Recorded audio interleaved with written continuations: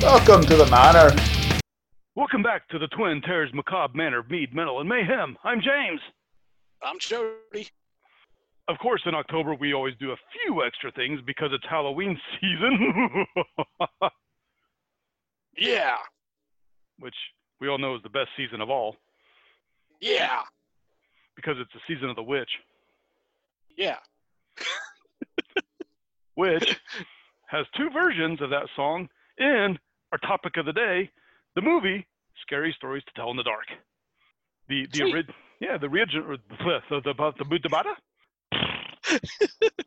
original The original? The original version is, so the movie, how to word this, the movie takes place back in the 60s, but it is based on the books. So just to finish up the whole season of the witch thing, the DJ who talks off and on throughout the movie plays Season of the Witch at the beginning. Donovan, right? Yes, by Donovan. I always get confused because for some reason, I guess it's because I actually think it's a really cool song.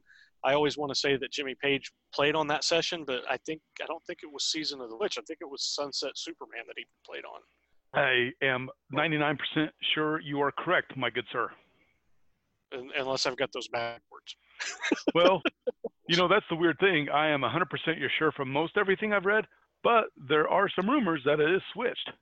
Okay. However, listening to the two songs, I think I hear Jimmy in Sunshine Superman, and I don't hear him in Season of the Witch. Yeah, I think you're right. But then there's a neat cover at the end during the closing credits. So, Season of the Witch twice. Cool. Nice. Just a quick review based off of the Scary Stories to Tell in the Dark book series. I think 3 volumes maybe. Came out 81, 91.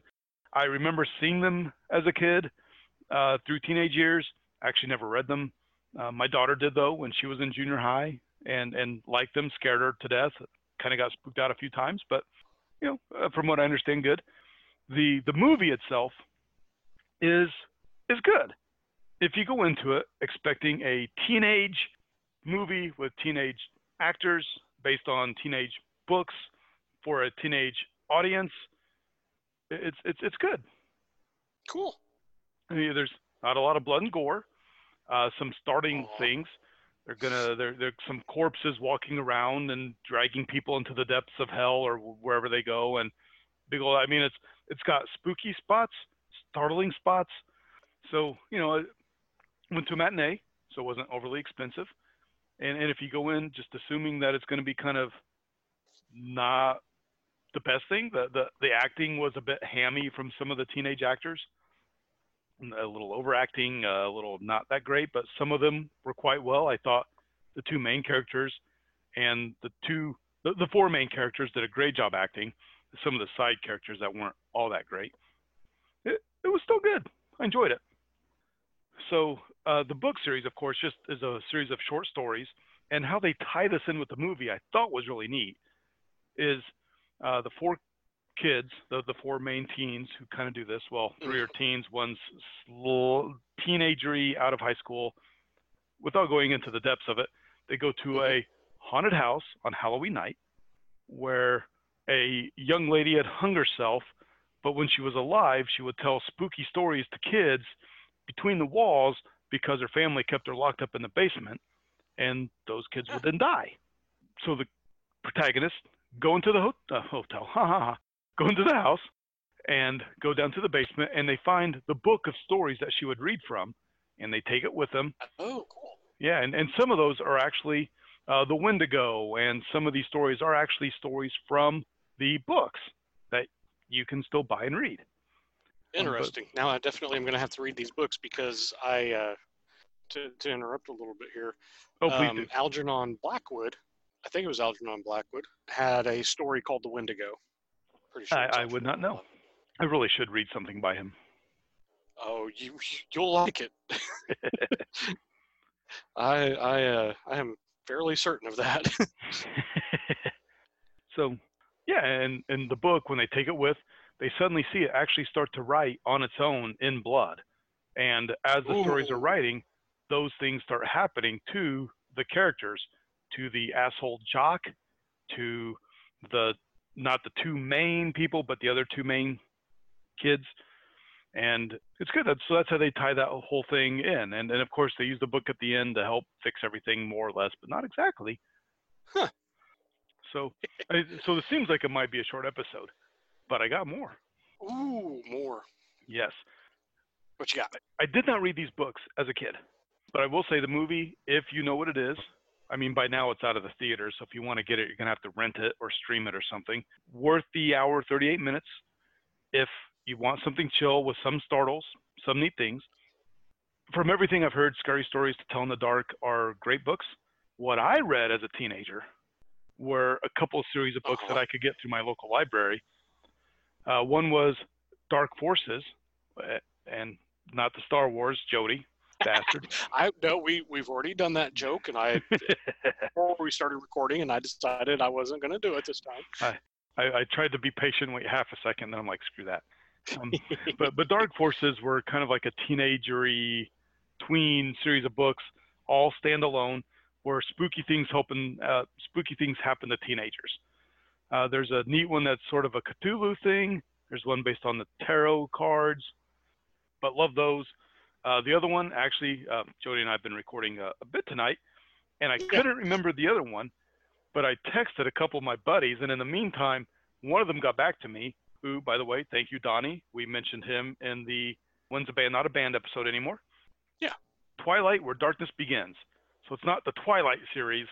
These are the Twilight books from the 80s, not the sparkly vampire douches. Yeah, but Twilight, Where Darkness Begins. I honestly don't remember most of them. One of them, group of kids who game, kind of, I don't think they call it Dungeons and Dragons because of copyright issues, but that's what they're playing. And they somehow get sucked into the game, kind of like the cartoon, but cheesier and more horrific. Ooh. Cool. Those are the ones I read, and you can still find them. I don't know if Amazon has them, but I know used online booksellers have them. How about you, Jody? Do you have any like sort of series of books that you read that were semi-spooky? Not really. No, that was easy. Well, no, I take that back because I started reading Stephen King when I was in the 8th grade, so I was reading Stephen King all the way through high school. Well, suppose, not exactly a series meant for kids, but yeah, that's a good series of spooky books. When did I read I don't think I read my first Stephen King book until maybe my junior year of high school. Was it Because I know I told you and Greg about it, and you guys both turned around and read it. Yeah, as it, and then I think I read Dark Tower next, maybe.